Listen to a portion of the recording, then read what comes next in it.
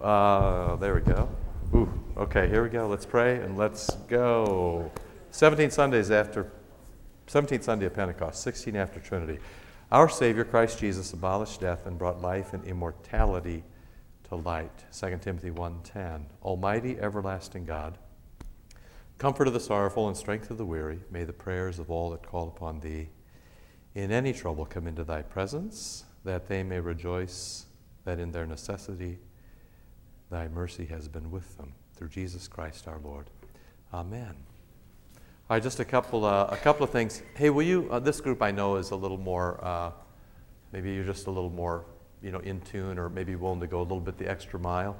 Will you all please do this? I mean, this is just like, this is a silly, we should probably, well, I was going to say cancel church and all do this together, but that would be one step too far. However, this is just, to do this thing with Thrivent is just free money. You don't have to have any Thrivent product or be a Thrivent member. All you have to do is just write a check out and fill this in, and you can do it for anybody in your household who's older than 16 and older, and they match it at 50%. It goes on your giving. You can take it off your taxes. The school gets a 50% pop. This is just a complete no-brainer for us. So if you could grab one of these at the door and do this, it takes 5 minutes, but it's huge. The school could, get $30 or $40 or $50,000 from this. I don't know what the limit is. I asked, and they didn't know that there was one. So, that's a whole position somewhere in the school. It's just such a good thing. If you could do that, that would be nice. Second, hey, we just kind of start sending these around. You can just hand them back. You don't have to hand them out necessarily. Will you do that for me?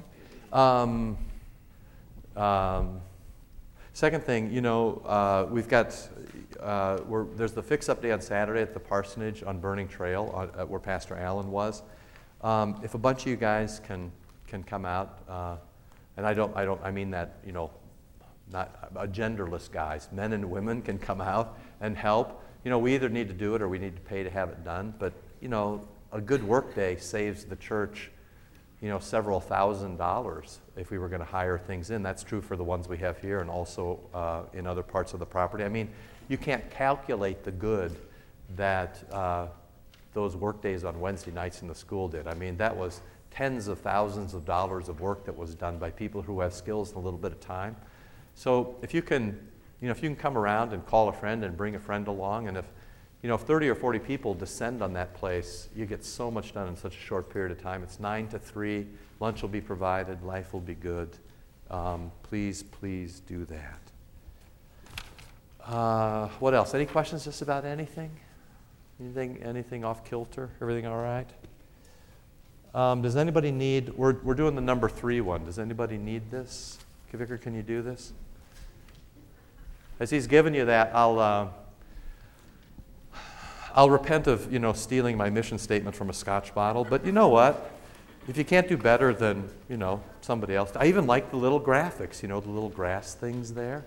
So, listen, if people who bottle Scotch can figure out that what they're trying to create is community, certainly the church should be able to figure that out, right? Touch it, feel the earth, form a bond with this place and the people who live here. That's what the church is trying to do. One of many people bound to this place by the love of the church and all that, and this is the big thing, all that it embodies. That's what we're talking about, how Christ embodies God and Christ embodies the church. That's where we're going. So, anyway, there you go. I'm trying to push you, as you recall, toward 4 things. That Christ is present, that when Christ is present here, he embodies God, that when he's here, he embodies us, and that prompts us to do things that we never, ever could do. And so, whether you knew it or not, you thought, this is page 3 now, you thought that Napoleon Dynamite was all about voting for Pedro. How wrong you were, you see. Napoleon Dynamite is about community. It's about the church. See, everything is really about the church at the end of the day. This is including Napoleon, you see. So just read the first. Napoleon Dynamite was a humorous but touching critique of, now here it is, the inevitable loneliness and meaninglessness of individualism. You'll need to go back and watch it again. So what that was all about was that if you're alone, your life is sad to miserable. There's nothing worse than being alone and unloved. That's what we all fear, you see.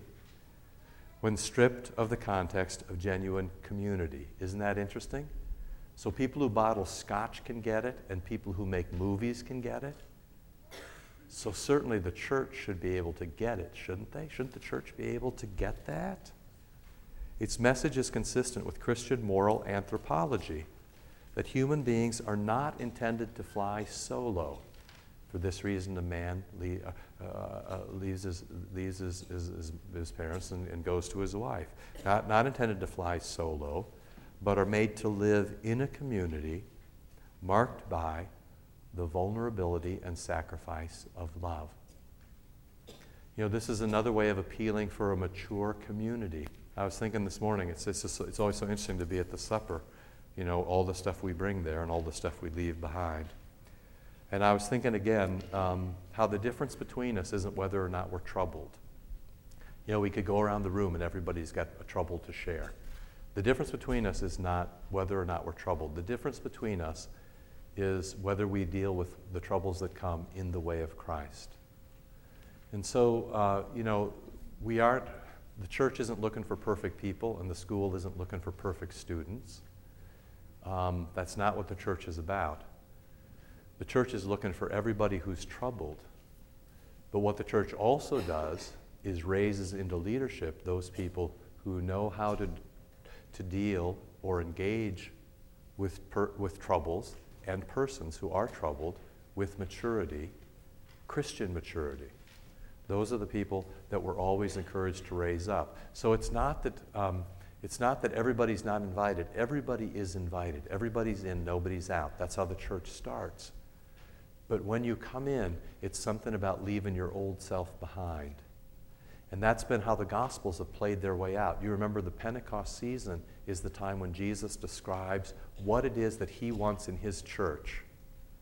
You know, the first half of the church here describes what Jesus does for us, and the second, Jesus models for us what it is that he wants in his church. And what he wants is a church that's very large. It draws all sorts of people in, but it doesn't let people stay the way they are. And so the church in maturity helps people deal with what troubles them in a new way. And that's why the Christian community can never look like the world, because it's meant to embody Christ. So last time I sort of skipped down and I said there are some things that happen in the Trinity which we can't even get a grip on. And there are some things that happen in the Trinity that reveal themselves in our midst. So we don't know what it is in our own lives to be independent. If you think you're independent, you are a liar. You're dependent on something. Everybody is dependent on something. That is one primary difference between God and us, that God is independent. He needs nothing. Another primary difference is that God is eternal. You and I have a start and a finish. 5 deaths in the congregation this week, of either in our congregation or people we love in the congregation. You know, death is the great birth and death. You know, I think 2 births and 5 deaths. That is the great revelation that we are not eternal, we're temporal. So God is completely other in that way. God is everywhere, and we're in one place at one time. And God doesn't change, but we change all the time. So see, we talked last time about the life of the Trinity and everything that's going on in the Trinity. And there are some things about the Trinity we just can't understand. That's why when people ask difficult questions about predestination, you know, that happens in the life of the Trinity outside time. And you and I can't understand that because we are not eternal, you know, and we're not dependent. Or not independent. God is eternal and independent. That's why we can't figure that out. He's just completely other. However, when God makes his community, when God makes the church, there are some ways that he delivers himself to us. Or there are some gifts he gives that makes community. He does teach us to know things and helps us grow into wisdom. He does teach us to be good and to deal kindly with each other. He is just and honest. That was the gospel for today. And so we learn to be just and honest. But the one I wanted to start with today is divine love. And that brings us then to, I'm sort of partway through 3, sort of going towards 4. It was St. Augustine who, I'm on the first page, I'm not sure, between the last 2 bullet points. I'm not sure exactly where I am, but it's in there somewhere. It was St. Augustine who, when people talked about the Trinity, Father, Son, and Holy Spirit, what does that mean? Well, there are 3 persons with 3 personalities. So if you have 2 parents and a child in your family, you have 3 persons and you have 3 distinct personalities. Yeah, okay. So you have 3, but that doesn't really get it. Well, but they're one. They're the same stuff. They're the same essence. They're all divine. They're all eternal. They're all independent. And yet, they all give themselves to each other. So what would it be like in the church if we're all independent, or we think we are, at least we're individuals, but we're all giving ourselves to each other? What would that look like? It was St. Augustine who said, there's, in any relationship, there's the one who loves, the one who is loved, and the love between them. And that was Augustine's explanation of the Holy Trinity. The Father is the one who loves. The Son is the one who is loved. And the Holy Spirit is the love between them. Now, certainly that's love more than an emotion. It's actually a person. This is everything, every way we talk about the Trinity, it's difficult for us to express it because we don't have analogies, we don't have words, we can only sort of brush up against it. Poetry is better than prose for discussing these sorts of things. But it was St. Augustine, and I gave you just a little bit if you look on your sheet, the part of the reading that looks serious on the next page. The part that says chapter 8 and chapter 10. Obviously what God wants to do is give us a glimpse of the divine life, and someday he wants to draw us back up into the divine life. So this is the back of the first page. So it starts with chapter 8. Does anybody need this? Everybody got this? Raise your hand if you need it. I'll promise you I'll bring it to you. The vicar will bring it. Anybody need it? No? You're just not brave enough to say? Let no one say, I do not know what I am to love. Let him love his brother. Okay, now move farther down. Embrace the love. I'm 1, 2, 3, 4, 5, 6 lines down at the period. Embrace the love that is God. Through love, embrace God. He is the very love that joins together in holy bond all good angels and all God's service. See that? We sort of flipped from God being love to God being the bond that joins us together. Uniting them and us, see, with angels and archangels. So we're united with the angels. It's the angels, the saints, and us. United to one another, all in subjection.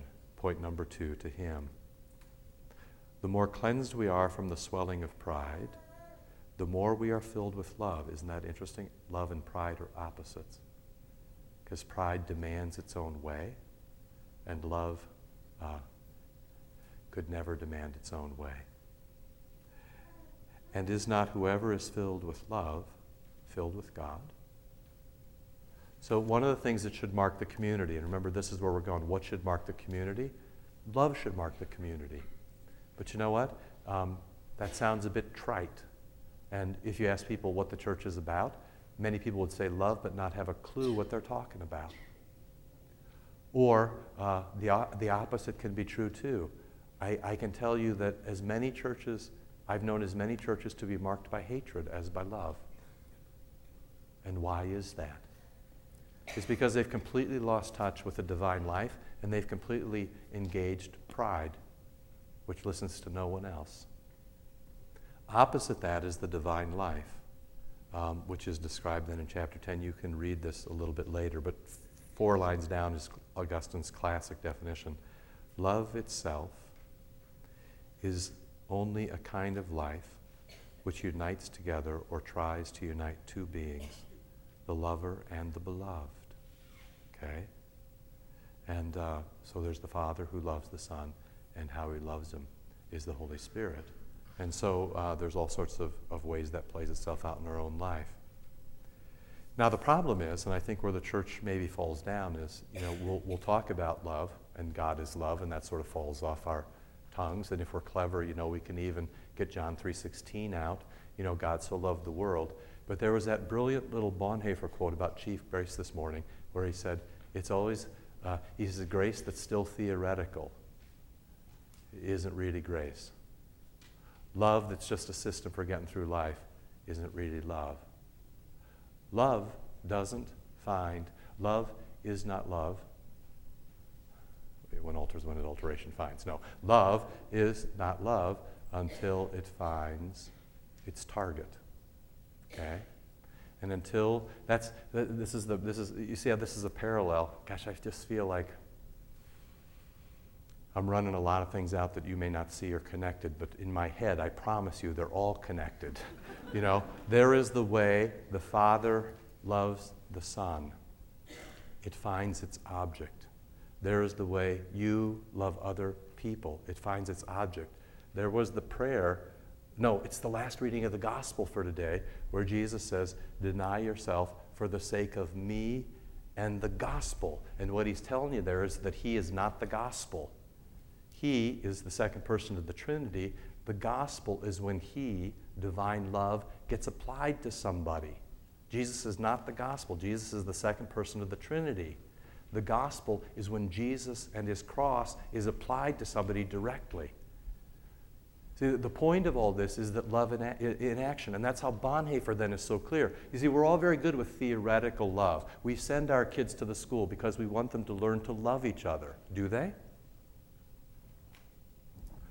You all come to church and you can talk about what love is.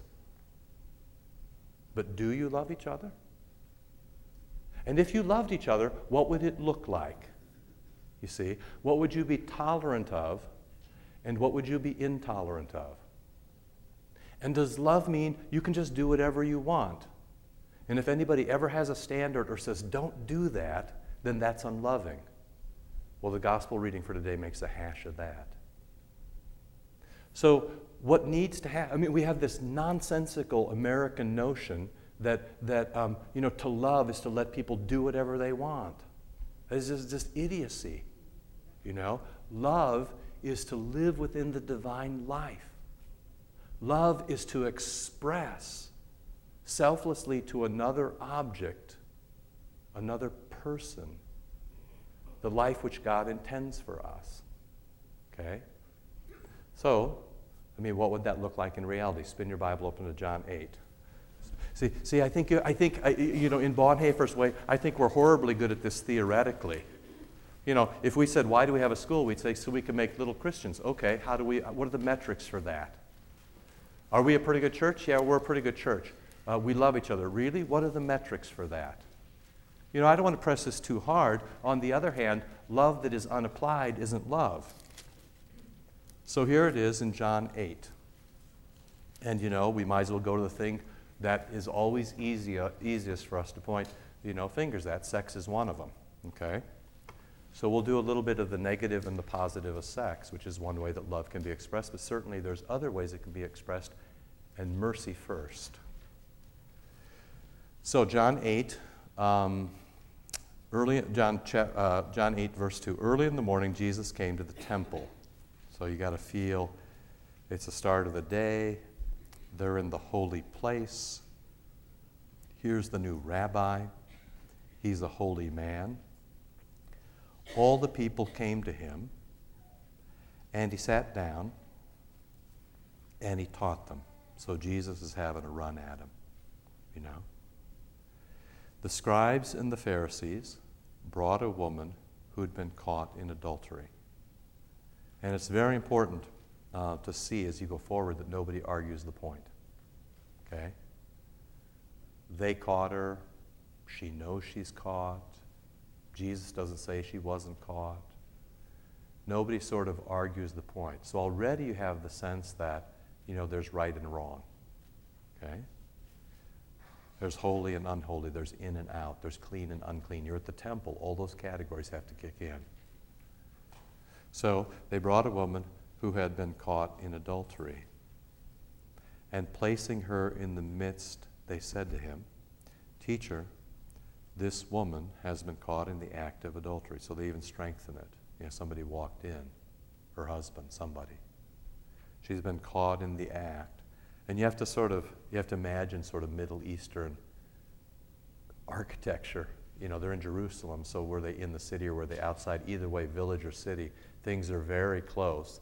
And when you start yelling at your wife, particularly about adultery, the neighbors will hear. They just live right through the mud, that's this thick. They're just next door. So this is a big hullabaloo within the community. This is going to be a communal judgment now. You've gathered up your witnesses. You've found your court. The lawyers are there. "Teacher, this woman has been caught in the act of adultery." Now in the law, Moses commanded us to stone such. So they position themselves on the side of truth and justice. In the law, Moses says, stone her. What do you say? Okay. They said this to test him, that they might have some charge to bring against Jesus. Jesus bent down and wrote with his finger on the ground. I have no clue what that means, and I don't know anybody who does. So it's just the strangest thing. And they continued to ask him, and he stood up and he said to them, "Let him who is without sin among you in the community be the first one to throw a stone at her." So what are the possible interpretations of Jesus there? Got some ideas? What kind of Jesus is going on there? Could be a standardless Jesus. Maybe love is, whatever you want, you can be doing. Or a little more sophisticated. I know that this would never happen to you, but I don't know if you've ever corrected your children or had a little tussle with your spouse, and then you say, "You know what really drives me crazy? When you da-da-da-da-da," and then they say, "Well, you do too." Yeah? This has never happened to you, right? Yeah, no, I didn't think so. At some points you just have to pass by given the particular. But so Jesus is saying, well, if you are too. That's one way to read him. Well, you are too. This is a horrible, there's nothing that's more anti-absolution than that answer. Your kids ask you if you smoke dope, and you read, when you get to your teenage years, you get all these sort of advice about what people, it's on the television, and you tell them you don't tell them you dodge, what do you do? And then, there's this rash of commercials lately. You've seen this where the dad is saying, don't be stupid like me, which I suppose is another possibility of going about things. But theologically, in reality, it doesn't make any difference what you did or didn't do. Because how would your sins help your kids? Was that some way open the door for them? If you can find another person in the congregation this morning who, has embezzled, smoked dope, had sex outside marriage, or lied, then it's okay for you? That's the question. Is it just okay that is this what Jesus is all about? It's just sort of, well, if you can find somebody else like that, you're no worse than anybody else in the community? Well, she gossips about me too. Or he lied about me too. Or you smoked dope when you were a kid, right? So what? There is this external objective standard. And you see what good this is, which is it frees you and everybody else, it frees you to do the right thing. Even if your old man was a bum, you are free to do the right thing. Even if you were in a church where all the elders were hypocrites and everybody fought all the time, you're free not to have that kind of a church. Even if somebody's mean to your kid at the school, you're free not to have your kid be mean back. That's where Jesus is going. Jesus will not allow the community to be defined by its worst members or its worst behavior. Jesus defines the community according to the divine life. That is an external, objective standard by which the community is meant to live.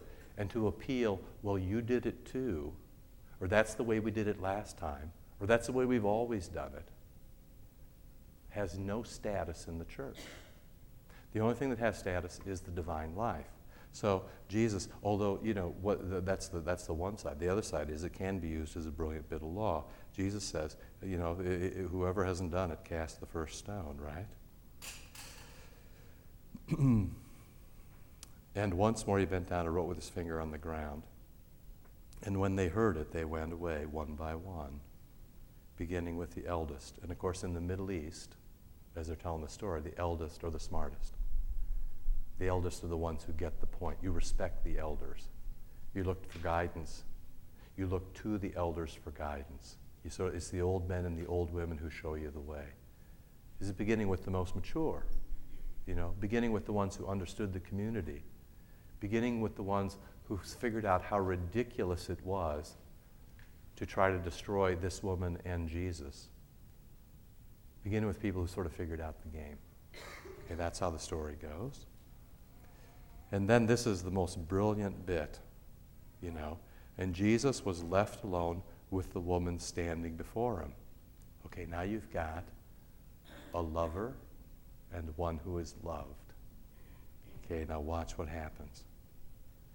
Jesus loves the woman. Jesus was left alone with the woman standing before him. Jesus looked up and said to her, "Woman, where are they? Where is everybody? Where did everybody go?" He's trying to figure out if she understands what just happened. This is far beyond I saved your life and you didn't get stoned. There's something bigger going on. "Woman, where are they? Has no one condemned you?" Okay, now she's clever enough to sort of look around and say, "No, nobody has condemned me." But of course, that's not the biggest point. The biggest point is that she escaped unstoned. That's not the biggest point. The biggest point is yet to come. "Where are they? Has no one condemned you?" She said, "No one, Lord." So they're all gone. And then Jesus says, "Neither do I condemn you." See? So they don't condemn her, and Jesus doesn't condemn her. He doesn't condone her, but he doesn't condemn her, because the next words he speaks are absolution. Jesus doesn't say, sleep with whoever you want, whenever you want to do it, and that's all going to be fine, because this is a place where we just love everybody, and we're utterly standardless, and you can be clean or unclean, you can be sinful or not. It just doesn't matter. Do whatever you want. That's not what he says. What he says is, everybody knows what's right and wrong, and you are just forgiven. How did that happen? It happens in three ways. The community lets her be. Jesus himself says, "I don't condemn you." He absolves you. That's exactly what happens in absolution. You kneel down to say, and you say, "I'm an idiot. This is what I've done this week." During the silence, you say, this is what distracts me. This is what's horrible about me. And then Jesus says, "I forgive you." This is absolution going on, private absolution. Who condemns you? Well, they're not here. And then Jesus says, "Well, I don't condemn you." And then the most brilliant thing is he frees her to love herself again. So he loves her, and in loving her, she's able to love herself. Go, you're free. Go and sin no more. Go, you're free not to sin. These are the last words of private absolution. The last words of private absolution in the current agenda are, "Go, you are free," which is exactly what he says here. I love you, and you are free to love yourself. I forgive you, and you're free to forgive yourself. I don't condone, but I do forgive, and you are free not to go commit adultery again. You are free to have your life back. You're free to be restored to the community. You're free to come back to the temple. You're free to go home. You're free to be reconciled to your family. You're free to be reconciled to your husband. All of that is going on when Jesus says, "Go and sin no more." So you have to understand both things. That love is not standardless. It loves in a particular way, but it also loves. And the difference is whether or not people have confessed. When she says, she doesn't put up the fight. She doesn't say, well, there's been some mistake, or it wasn't really what it seemed. Her very presence there, she's broken and sort of run down. And when everybody leaves, she could leave too. She could take flight at Jesus. But she doesn't. She stays for the next good gift. So here's the thing. Love takes all sorts of forms, but one of the forms it takes is mercy. But mercy isn't applied without confession. It does come first. So Jesus is there. Jesus loves her. Jesus cares for her. And she's content to live within that mercy. Go and sin no more. She's content to live within that. That's very different than saying, well, will you lie too? Will you gossip too? Will you smoke dope when you were a kid too? It's very different than that. It is utter objective standard that belongs to the community. You okay with that? Okay, now I press you even farther with the last thing about sex that's on your on the flip side of Napoleon Dynamite. Lauren Winter's been around and is beginning to really get some traction. She's a young woman who wrote Girl Meets God, and many of you have read that and enjoyed that. She has just written a book called Real Sex, and I think she's gone to the faculty of Duke Divinity School now. But one of the very fascinating things, this is always why people who aren't Christian and become Christian are more valuable, because they see things in a different way. She was Jewish, and came through the liturgy into the church. And so she has to rethink her entire life, both in all ways, secular, religious, moral, the whole shot, okay? So one of the problems in the churches, and this is the thing that has probably set, this makes me, grind my teeth at night, which is the church doesn't ever, I'm going to slow down here just a little bit. One of the things that's extraordinarily important is that we explain why we do what we do, especially to kids, because otherwise we just seem capricious. We just seem to say what was the last thing that popped into our head. My suggestion to you is that if we read a little bit and learn a little bit about what the community is supposed to be like, we can tell our kids at least why we do what we do. So I give you an example. I pose the question to you, why shouldn't your kids be having sex? Okay, because here's the thing. Half the people that come to me are living together now. Sex before you graduate high school is very high. It gets to the 60 and 70% by some studies. And they're your kids and they're my kids, and, why not? Well, this is a brilliant little thing, okay?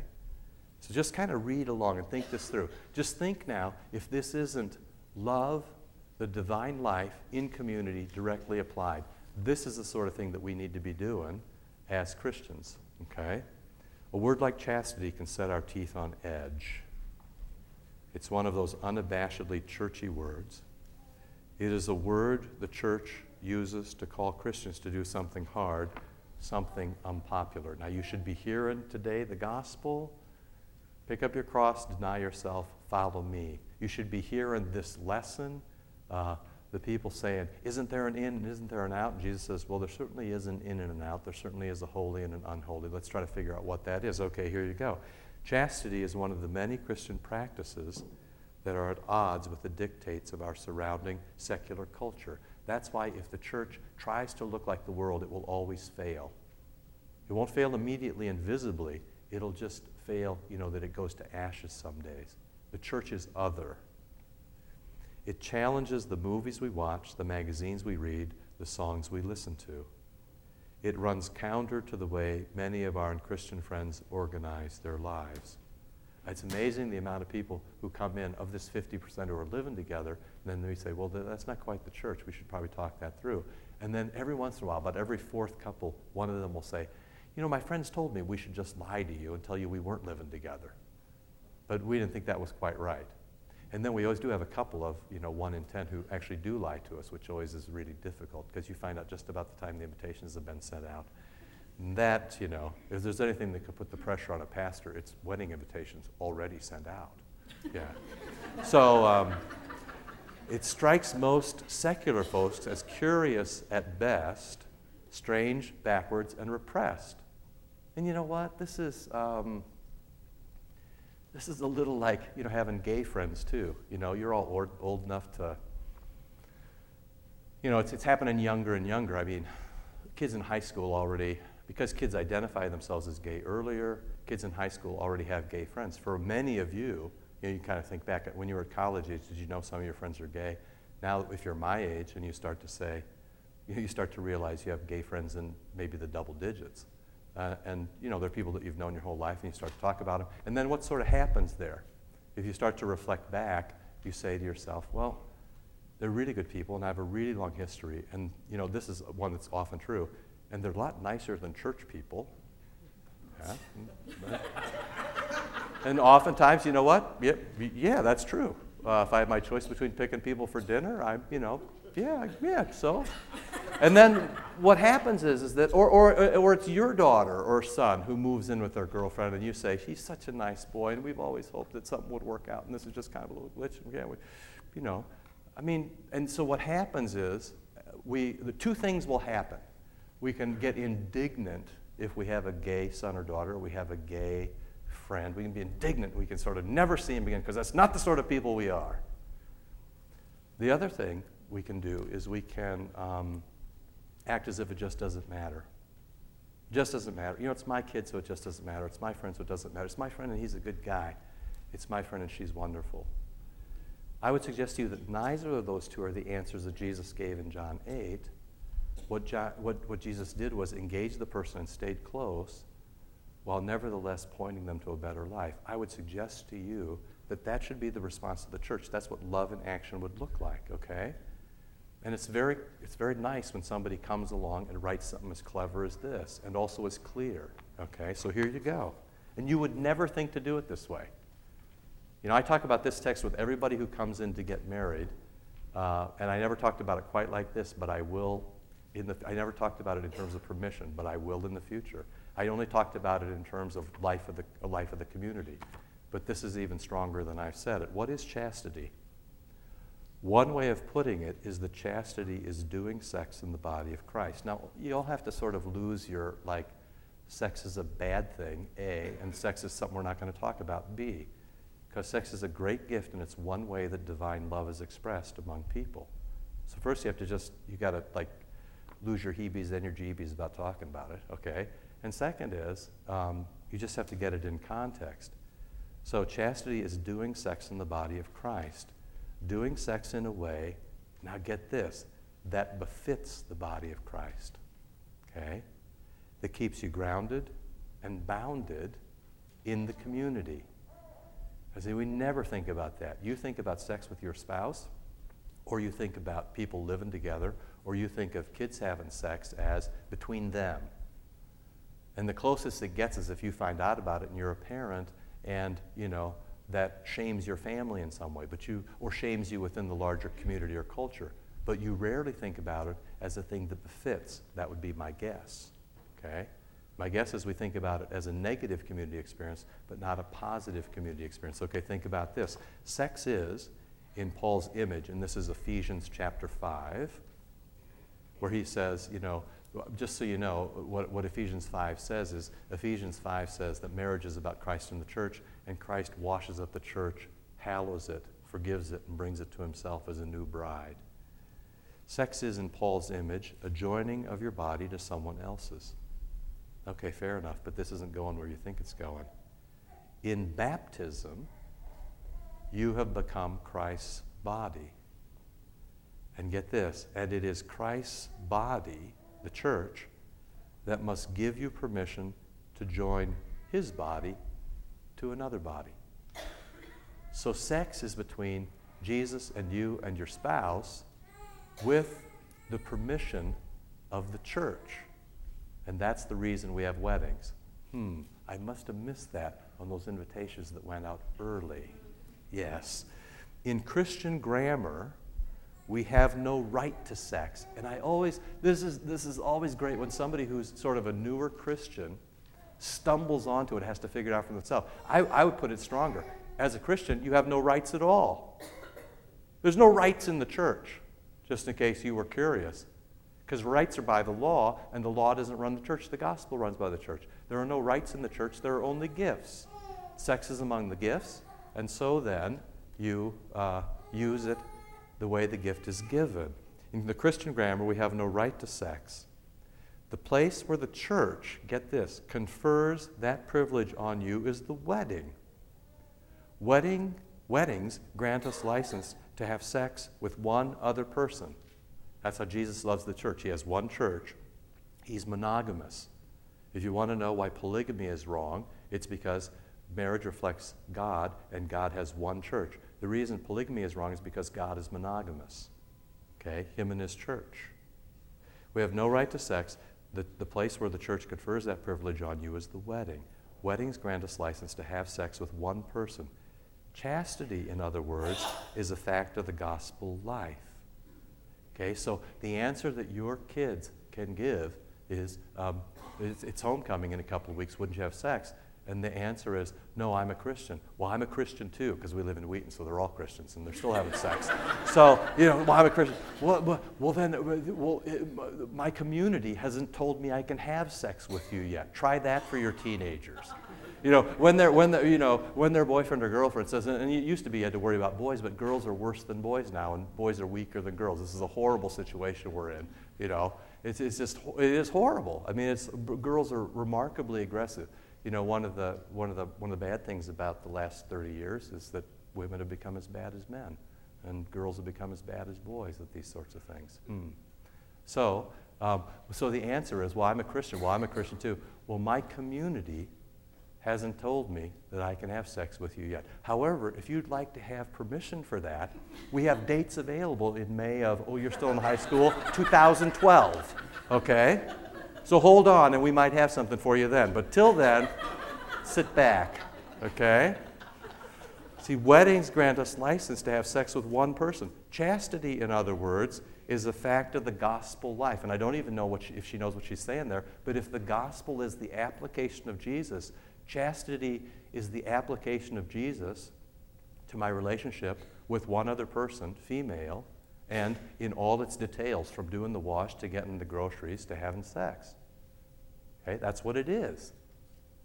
That is at the end of this day, what I'm hoping you can do is what you should be able to do is work all the way down from the divine life through Augustine and Napoleon Dynamite to Jesus, to the gospel, to your life with your wife or husband. That's where I'm going.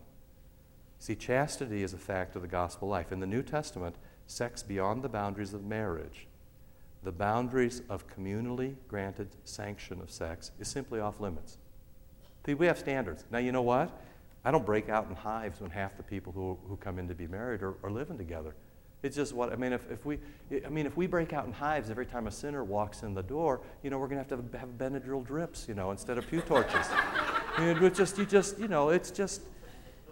Look around. You're all icky. You're all sinful. That's the given. Icky is our demographic. These are the people we want. We don't say, we're not saying to people, if you've had sex, if you're gay, if you're icky, if you've stolen, if you've done something horrible, we don't want you around. Jesus doesn't say that. Jesus says, why don't you stay here while everybody else goes? Maybe we can do some forgiveness, okay? To have sex outside those bounds is to commit an offense against the body, against the community. Why shouldn't your kid have sex? Jesus didn't give me permission yet. My parents didn't give me permission yet. The community didn't give me permission yet. This is not who I am. And everything I do is tied to everything else I do, because that's what it means to be Christian. Why can't we teach kids to talk like that? Then they're going to do what they're going to do. And then the church is going to be there to clean up after them. And we shouldn't always do, when in fact we clean up after them, because frankly, we're cleaning up after all of you too. And you're cleaning up after me. And that's the way the world works in the church. Okay? Abstinence before marriage and fidelity within marriage, any other kind of sex, and this is really interesting, is embodied apostasy. I find it fascinating right now that everybody from, Lauren Winder to the Scotch bottle to Napoleon Dynamite is very interested in embodiment. I don't know how I didn't actually find these things beforehand, It's just maybe I'm more sensitive to it now. But if you can begin, now what you need to do is go home and you need to mash that all together. And you need to try to figure out what life in the community should be like. And my suggestion is if you give this just one iota of thought, is that what you'll figure out that in this community called the church, it is impossible for people to feel superior to other people, to gossip about other people, to point fingers at other people. And if they do, we should be able to sort of pat them on the shoulder and say, there, just another 132 trips to the Holy Supper, and maybe you'll grow out of that. Because that's not who we are, and it's not what we're meant to be, and you may not tolerate it. You may not tolerate any act of unlove, gossip, pointing fingers, bullying people, any more than you would tolerate sex outside marriage. The thing is that's just easy. That's just easy to get at. The other things are harder to get at. And frankly, maybe we do the other things more, although I don't really know anymore. And maybe that's why but Jesus isn't about that. Jesus is about a loving community that is bounded. And so while we have standards, we don't freak every time somebody does something wrong, but we also don't act as if it doesn't matter. It does matter. And so the ultimate act of love is confession, absolution, and freedom within the church. That's where we're meant to be.